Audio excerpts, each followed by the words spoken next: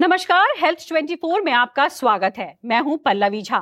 स्वस्थ, सफेद, चमकीले और चमकते दांत हर किसी को चाहत होती है, लेकिन खान पान और दांतों को लेकर की गई लापरवाही आपके चमकते दांतों को ना सिर्फ पीला कर देती है, साथ ही कई सारी दांतों से जुड़ी समस्याओं को भी अपने साथ लेकर आती है। स्वस्थ दांत भी उन्हीं के होते हैं जिनके दांत मजबूत होते हैं। ऐसा अक्सर कहा जाता है कि अगर हमारे दांत और मसूड़े सही सलामत रहेंगे तो जीवन का असली आनंद उठा सकते हैं, क्योंकि बिना स्वस्थ मसूड़ों और स्वस्थ दांत के हम खाना तक नहीं खा सकते। लेकिन अधिकतर लोग इस बात को जानते हुए भी नहीं समझना चाहते। खराब दांत और कमजोर मसूड़ों से हाई बीपी, किडनी की बीमारी, दिल की बीमारी और डायबिटीज जैसी समस्याएं हो सकती हैं। लेकिन हम आपको डरा नहीं रहे हैं, बल्कि आपको बताएंगे कि आखिर ओरल हेल्थ क्यों जरूरी है, हमें अपने दांतों और मसूड़ों की अनदेखी क्यों नहीं करनी चाहिए, कैसे आप अपने दांतों से आपके शरीर में हो रही बीमारी की अर्ली स्टेज कैसे समझ सकते हैं, बल्कि सही समय पर बीमारी का इलाज भी करवा सकेंगे। आजकल छोटे छोटे बच्चों में भी दांत की समस्या पाई जाने लगी है। कम उम्र के बच्चों के दांतों में कीड़े लग रहे हैं, समय से पहले दांत टूट रहे हैं। ऐसे में बच्चों को क्या खिलाना चाहिए, क्या नहीं, कैसे दांतों की देखभाल की जाए, इस पर बात करने के लिए हमारे साथ मशहूर डॉक्टर का पूरा पैनल है, जिनसे हम जानेंगे कि कैसे पाए मोतियों जैसे चमकीले दांत, कैसे रखें दांतों को दुरुस्त। दांत दर्द हो या मसूड़ों में सूजन, आज आपको डॉक्टर से पूरा इलाज मिलेगा, क्योंकि डेंटल हेल्थ है आपके लिए बेहद जरूरी। तो आइए डॉक्टरों का हम परिचय करा दें, जिन डॉक्टरों के पास आप पहुंच नहीं पाते हैं। देश के जाने माने उन डॉक्टरों को हम न्यूज़ 24 पर लेकर आते हैं। जिन डॉक्टरों का पैनल हमारे साथ मौजूद है, उनका परिचय कुछ इस तरीके से है।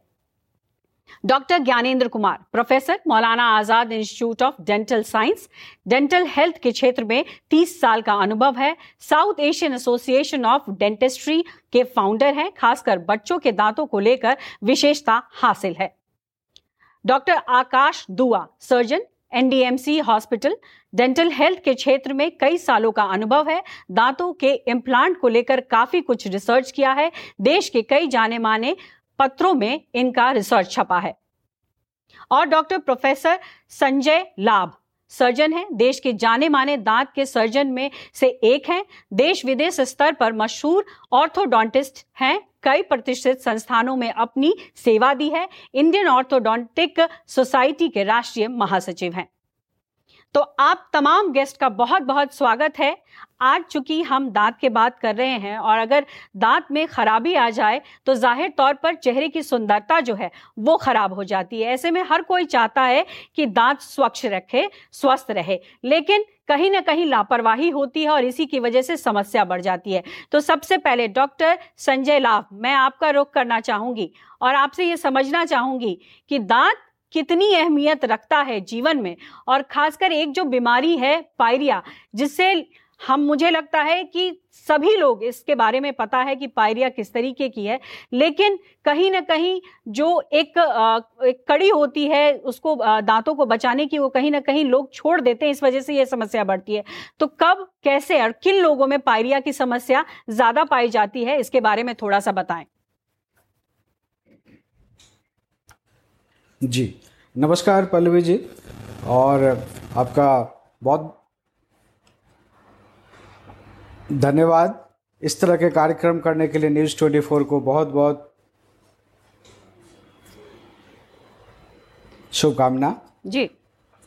जैसा कि आपने कहा कि पायरिया बहुत ही कॉमन है, ये मोस्ट कॉमन डेंटल डिजीज है, और मनुष्य में जितनी बीमारी है उसमें छठे स्थान पर यह है। मनुष्य के शरीर में जितने भी तरह की बीमारी होती है वर्ल्ड वाइड, उसमें छठे स्तर पे मोस्ट कॉमन डिजीज ये पायरिया है। और ये गम के डिजीज से, मसूड़े के इन्फेक्शन से, सारे इन्फेक्शन आपके शरीर के अंदर जा सकते हैं, हृदय में जा सकते हैं, लंग में जा सकते हैं। प्रेग्नेंट लेडीज़ में बच्चों के डेवलपमेंट में उनका असर हो सकता है। तो इसका साधारण उपाय यह है कि हर 6 महीने में दंत चिकित्सक से दिखाना चाहिए। लेकिन मेरा सवाल यह है डॉक्टर साहब कि आखिर पायरिया होता क्यों है? पायरिया की समस्या हम लोगों में क्यों देखते हैं? इसका सबसे बड़ा कारण क्या है और किस आयु वर्ग में पायरिया ज्यादा होने के चांसेस होते हैं? जी, पायरिया का कारण तो कीटाणु है। ये एक बैक्टीरियल डिजीज है। ये बैक्टीरिया आता कहाँ से? तो जब हम खाना खाते हैं तो खाना हमारे खाना का कुछ लेयर दांत पे, मसूड़ों पे रह जाता है और उसमें बैक्टीरियल कोलोनाइजेशन होता है। जो कीटाणु है उसका ग्रोथ होता है। अगर हमने सही से सुबह शाम 2 बार ब्रश कर लिया तो वो कीटाणु हट जाएंगे। अगर वो नहीं हट पाते हैं तो उसके टॉक्सिन से मसूड़े में खराबी होती है, इन्फेक्शन होता है और फिर ये अगर एडवांस हो जाए, अगर आगे बढ़ जाए तो फिर ये पायरिया हो जाता है। बिल्कुल। और किस आयु वर्ग में ज्यादातर देखने को मिलता है डॉक्टर लाभ? नहीं कर पाना किस आयु वर्ग में सबसे ज्यादा देखने को मिलता है? ये अधिकतर जी 30 वयस्कों में ज्यादा देखने को मिलता है। महिलाओं में ज्यादा हो सकता है क्योंकि उनमें हार्मोनल चेंजेज होते हैं। अच्छा। इवन प्यूबर्टल चेंज, जब प्यूबर्टल चेंज होते हैं तो भी होते हैं। प्रेगनेंसी के दौरान भी ज्यादा हो सकते हैं, मेनोपॉज के दौरान भी ज्यादा हो सकते हैं। ओके, चलिए बिल्कुल पायरिया के तो कई में भी होते हैं, बट उनमें जी कई आयु वर्ग में देखा गया है और ये बड़ी समस्या बाद में बन जाती है अगर इसको अनदेखा कर दिया जाए तो। डॉक्टर ज्ञानेंद्र, मैं आपका रुख भी करना चाहूंगी, क्योंकि जब शुरुआत में मैं ये बात कह रही थी कि दांत जो है वो कई बीमारियों का कारण भी है, चाहे वो डायबिटीज हो, चाहे दिल की बीमारी हो, चाहे किडनी की बीमारी हो, उसमें कहीं ना कहीं दांत का बहुत बड़ा रोल है। ऐसे में दांत जाहिर तौर पर उसका ख्याल रखना बहुत जरूरी है। क्या कनेक्शन होता है दांत और बाकी बीमारियों के बीच में कि आदमी समझ नहीं पाता कि दांत उसका कारण बन गया है दिल की बीमारी का या किडनी की बीमारी का? एक्चुअली होता क्या है कि स्वस्थ दांत जो होते हैं वो आपके स्वस्थ शरीर का हिस्सा होता है और बहुत सारे शरीर के स्वस्थ रहने का कारण भी स्वस्थ दांत ही होता है। जैसा हम जानते हैं कि कुछ भी खाते पीते हैं ओरल कैविटी के थ्रू ही हमारे बॉडी में जाता है, बॉडी से अदर पार्ट्स में जाता है। जिस तरह हमारे दांतों को सफाई नहीं होगी, प्रॉपर उसका मेंटेनेंस नहीं करेंगे, ओरल हाइजीन को मेंटेन नहीं रखेंगे, ठीक है, तो बहुत सारे बैक्टीरिया जो है ओरल कैविटी में आएंगे जो बॉडी के अदर पार्ट्स को वो इफेक्ट करेंगे।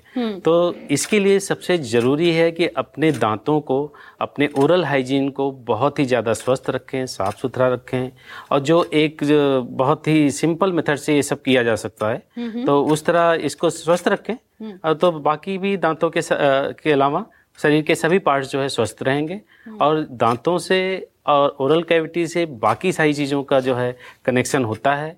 ये रिसर्च भी आ चुकी है। बिल्कुल, मैं यही सवाल आपसे करने जा रही थी कि कई रिसर्च होंगे इसके पीछे, क्योंकि कई बीमारियों की जब हम जिक्र कर रहे हैं और वो गंभीर बीमारियों में से एक है, उनका दांतों से कनेक्शन है, जो मुझे लगता है ज़्यादातर लोगों को पता नहीं होगा कि दांत की वजह से दिल की बीमारी या किडनी की बीमारी या गंभीर बीमारी कोई भी, HIV तक के बारे में ये कहा गया है कि दांतों की परेशानी से हो सकता है। तो क्या कहती है कुछ रिसर्च, किस तरीके का रिसर्च है? देखिए, जो रिसेंट रिसर्च कहती है कि दिल की बीमारी का एक कारण जो है स्वस्थ मुख का ना होना है। अगर आप जो है ओरल हाइजीन मेंटेन रखते हैं तो आप अपने दिल की बीमारियों को भी कम कर सकते हैं। तो सबसे बड़ा जो है अभी रिसेंटली रिसर्च आया हुआ है जिसमें दिल का और ओरल कैविटी का डायरेक्ट कनेक्टिविटी है, ठीक है। इसके अलावा बहुत सारे डायबिटिक हैं या बहुत सारी अदर पार्ट्स हैं जो बॉडी के, उनकी बीमारियों से भी ओरल कैविटी का सीधा संबंध है। बिल्कुल। और इसीलिए ये ज़रूरी है कि अगर आप ये सोच रहे हैं कि आपके दांत में थोड़े बहुत समस्या आ रही है तो उसको इग्नोर कर दें, तो इग्नोर मत कीजिए, क्योंकि आपके दांत तो खराब होंगे ही, साथ ही साथ कई गंभीर बीमारियां भी दे जाएंगे। इसलिए डॉक्टर का पैनल आज हमारे साथ जुड़ा है कि एक एक बारीक से बारीक चीज़ आपके दांतों के बारे में बताएं और उनका हल भी बताएं, ताकि आप अपने जीवन में इसको उतार सकें और अपने जीवन को सुखमय और आसान बना सके। डॉक्टर आकाश, चूंकि बात हुई पायरिया की, बाकी बीमारियों की, कई बार जो है दांत की स्थिति ऐसी हो जाती है कि दांत का इम्प्लांट बहुत ज़रूरी हो जाता है, लेकिन लोग कराने से डरते हैं कि एक बार दांत निकल गया तो उसके बाद इम्प्लांटेशन भी होगा तो वो कितना सक्सेसफुल होगा, नहीं होगा। इसको लेकर लोगों के मन में हमेशा संशय रहा है। इसके बारे में कुछ बताएंगे? देखिए, डेंटल इम्प्लांट एक बहुत ही सेफ प्रोसीजर है। जैसे कि हम दांत निकलवाते हैं, दांत निकालने से पहले हम इंजेक्शन लगा के उसे लोकल एनेस्थीसिया में दांत निकालते हैं। सेम उतने ही समय में जैसे हम दांत निकालते हैं उतने ही समय में हम डेंटल इम्प्लांट लगा के उसे रिस्टोर कर सकते हैं विद द एडवांस टेक्नोलॉजीज। तो इसमें डरने की बिल्कुल ज़रूरत नहीं है। बट एक बात ज़रूर है, डेंटल इम्प्लांट थोड़ा महंगा है अभी भी for the general public. Even government hospital जैसे कि हमारा एनडीएमसी का है, डॉक्टर ज्ञानेंद्र का, मौलाना आज़ाद है, एम्स है, हम सभी ये कोशिश कर रहे हैं कि इसकी कॉस्ट कम से कम की जाए। बिल्कुल। एंड सरकार भी इस पे बहुत मेहनत कर रही है। और बिल्कुल इस पॉइंट पर मैं ज़रूर बात करूंगी, लेकिन चूंकि इम्प्लांट को लेकर के जिस तरीके से मैं कहा कि संशय हमेशा रहता है कि वो ठीक होगा या नहीं होगा। देखिए, ये सब मिथ्स हैं, इसमें घबराने की कोई ज़रूरत नहीं है दर्शकों को। जो पेशेंट्स हैं, जितना समय दांत निकालने में लगता है, एक 5 से 10 मिनट, उतने ही 15 से 20 मिनट में, आधे घंटे में आप अच्छे से इम्प्लांट करा के जा सकते हैं। और उसको रेस्टोरेशन हम कंप्लीट दांत जो हम 3 महीने बाद लगाते हैं। तो जिन पेशेंट्स में जब निकालने लगाने वाला जबड़ा, जिसे आरपीडी बोलते हैं, या एफपीडी, क्राउन एंड ब्रिज, हम नहीं कर पाते हैं, हमें इम्प्लांट ज़रूर करना चाहिए इफ़ पेशेंट कैन अफोर्ड। और इफ़ द पेशेंट, इम्प्लांट करने के लिए हमें सबसे ज़्यादा ज़रूरी है कि पेशेंट की एक अच्छी हड्डी होना ज़रूरी है। अगर हमारे पास एडिक्वेट बोन अवेलेबल है तो हमें इम्प्लांट ज़रूर करना चाहिए। लेकिन आजकल जो डॉक्टर दुआ परेशानी ये हो रही है कि खास करके डायबिटीज के पेशेंट को देखें तो डायबिटीज के पेशेंट के दांत ज्यादा खराब होते हैं, और ऐसे में जो आपने कहा कि दांतों का मजबूत होना बहुत जरूरी है, लेकिन उनकी मजबूती नहीं रह पाती है। तो ऐसे में उन मरीजों को क्या करना चाहिए? क्योंकि कई केसेस में इम्प्लांट ही होता है, लेकिन इम्प्लांट होने में कितने प्रतिशत उसकी सक्सेस रेट होती है? डायबिटिक, अगर आप गुड कंट्रोल, एक फेयर कंट्रोल मेंटेन करते हैं, अगर आपका HbA1c लेवल कंट्रोल में है, जैसे HbA1c मतलब कि एक लॉन्ग टर्म जो आपका शुगर लेवल रहता है ब्लड में, अगर वो कंट्रोल में है, कितना? Should be less than 5 to 6, ठीक है, 5 से 6 का होता है लेवल, ठीक है। अगर वो आपका कंट्रोल में है, आपका फिजिशियन कंसेंट देता है, तो your bone should be good. तब हम CT स्कैन करते हैं। एक्सरे में कई बार हमें बोन लेवल्स ठीक से पता नहीं लग पाते हैं 3 dimensionally, so we do a CT scan. CT scan करने के बाद वो हमें एग्जैक्टली पोजीशन बताता है कि हमारे पास कितनी बोन की हाइट है, कितनी विड्थ है, and we can place implants और नॉट। तो हम, अगर बोन एडिक्वेट है तो हमें इम्प्लांट ज़रूर करना चाहिए। और आजकल तो advance technology, even zygomatic implants have come up, all on 4 हम कम, जहाँ जिन पेशेंट्स में हड्डी भी कम है तो उसमें हम जाइगोमा इम्प्लांट भी कर सकते हैं। वो उस पर भी अभी काफ़ी केसेस होने लगे हैं, अवेयरनेस काफ़ी बढ़ रहा है। जी बिल्कुल। जिस तरीके से नए रिसर्च के बारे में जानकारी दे रहे हैं उसका सवाल मैं आगे भी आपसे लूंगी, लेकिन डॉक्टर लाभ, एक बार फिर आपका रुख करना चाहूंगी। आजकल बहुत सारे लोगों में, खास करके बच्चों में मैं देख रही हूँ, दांत जो होते हैं वो ऊबर खाबड़ आते हैं या प्रोपोर्शन में नहीं होते हैं दांत। ऐसे में इसकी वजह से काफ़ी परेशानियां भी आती है। एक तो आपका चेहरा, हो सकता है कि आपका चेहरा जो अच्छा दिख रहा हो वो ना दिखे, लेकिन उसकी वजह से कई परेशानी भी होती है, खाने में परेशानी होती है, खाना अटक जाता है। तो ऐसे में इसका क्या इलाज है? क्योंकि जनरली अभी काफ़ी देखा गया है कि चाहे वो बड़े हों चाहे छोटे बच्चे हों, उनमें प्रोपोर्शन में दांत नहीं है। बिल्कुल सही कहा आपने। इसकी ये बहुत बढ़ गया आजकल, क्योंकि जबड़े का इस्तेमाल कम हो गया। हमारा जो खाना है, खाने पीने की शैली है, हम इतना सॉफ्ट खाते हैं कि जबड़े का सही ग्रोथ कम हो पा रहा है, तो जिसके वजह से दांत प्रॉपरली एकोमोडेट नहीं हो पाते हैं, वो माल अलाइंड हो जाते हैं। और ये माल अलाइंड टीथ इवन ज़्यादा प्लाक को अट्रैक्ट करते हैं, गंदगी को ज़्यादा जमने का जगह मिलता है उसके वजह से, और इसके वजह से दांत में कैविटी भी ज़्यादा हो सकती है, मसूड़ों का इन्फेक्शन भी ज़्यादा हो सकता है, तथा देखने में तो बिल्कुल अच्छा लगता ही नहीं है। और जब दांत एक दूसरे से ऊपर वाले नीचे वाले टेढ़े होने की वजह से मिलते नहीं है ठीक से, तो उनकी च्यूइंग एफिशिएंसी भी कम हो जाती है। तो इस तरह से ओवरऑल हेल्थ पे इफेक्ट पड़ता है। प्लस जब लोग देखने में अच्छे नहीं लगते तो उनमें एक प्रकार की मानसिक डिप्रेशन किस्म का भी आ जाता है बच्चे में, थोड़े से वो अपने आप को कमज़ोर समझने लगते हैं। तो इस तरह से ओवरऑल साइकोलॉजिकल डेवलपमेंट को भी अफेक्ट करता है टेढ़े मेढ़े दांत। तो इसके लिए है कि 7 साल की उम्र में जब बच्चा 7 साल का हो जाए तो एक बार उनको ऑर्थोडोंटिस्ट से दिखाना चाहिए। 7 year is the recommended age कि आप दिखाएं। और आज के दिन में हम प्रिवेंटिव ऑर्थोडोंटिक्स, इंटरसेप्टिव ऑर्थोडोंटिक्स पे ज़्यादा ध्यान देना चाहते हैं rather than corrective orthodontics. Although इलाज तो किसी भी उम्र में किया जा सकता है, बट 7 साल की उम्र में आपका ऑर्थोडोंटिस्ट से ज़रूर चेकअप कराया जाए हर एक बच्चे को।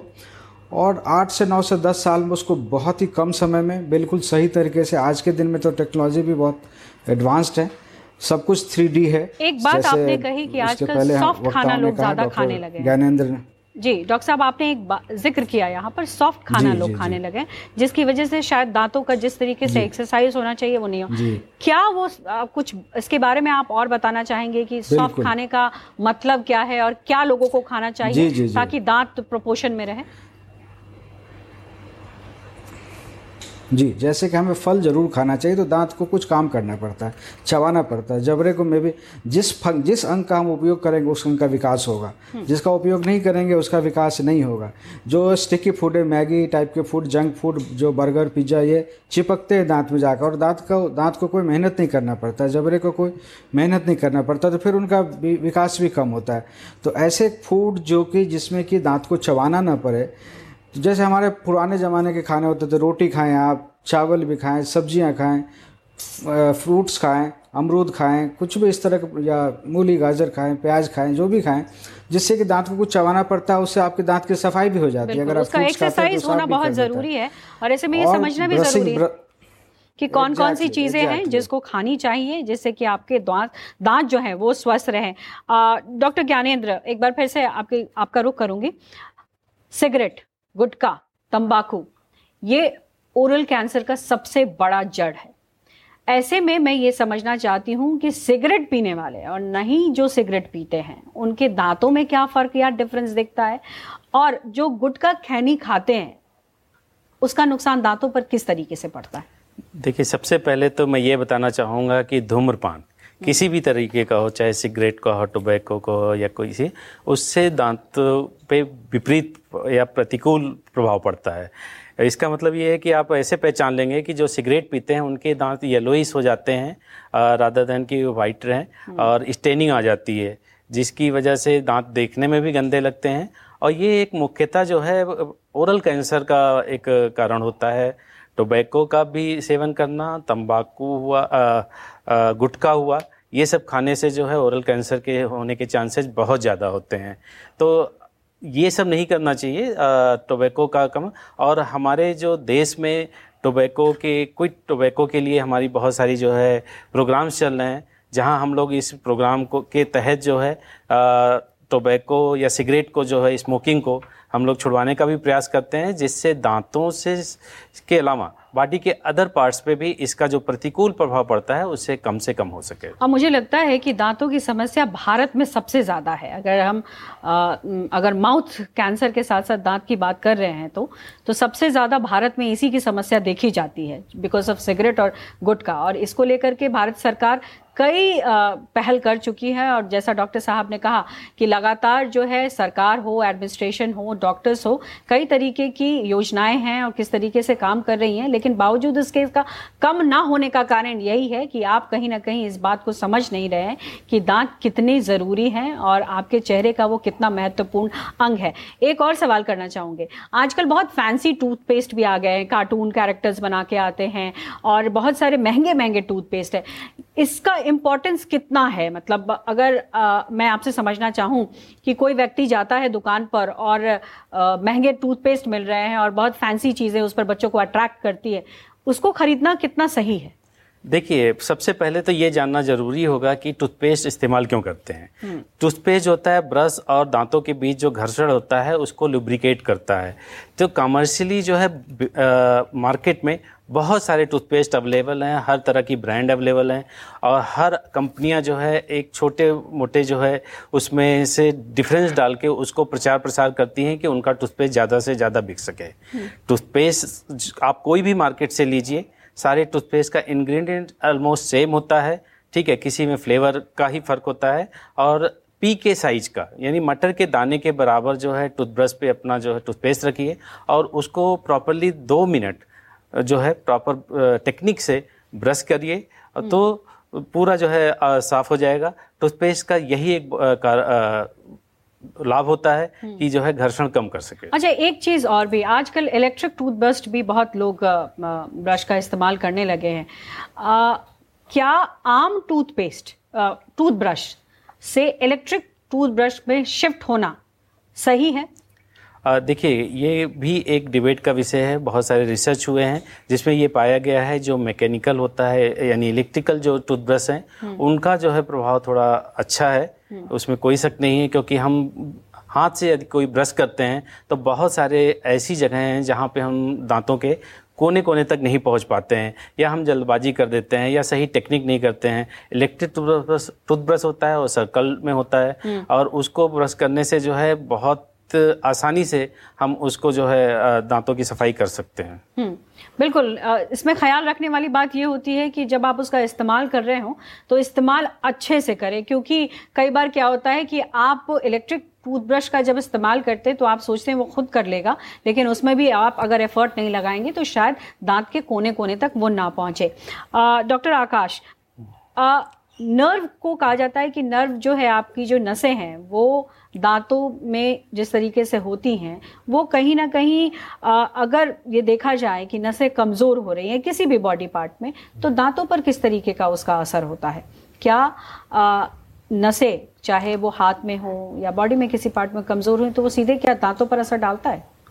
जनरल बॉडी में मस्कुलर न्यूरोमस्कुलर वीकनेस में आप जानना चाह रहे हैं, जैसे कि अभी आपने इलेक्ट्रिकल टूथब्रश की बात की तो मैं उसमें कुछ ऐड करना चाहूँगा। जैसे स्पेशल चाइल्ड्स होते हैं, ऑटिज्म है, ठीक है, बच्चे को न्यूरोमस्कुलर डिजीज़ है, वो उसकी मसल्स वीक हैं, नर्व कंडक्शन वीक है, तो वो ठीक से ब्रश नहीं कर पाएगा, वो ठीक से ब्रश को पकड़ ही नहीं पाएगा।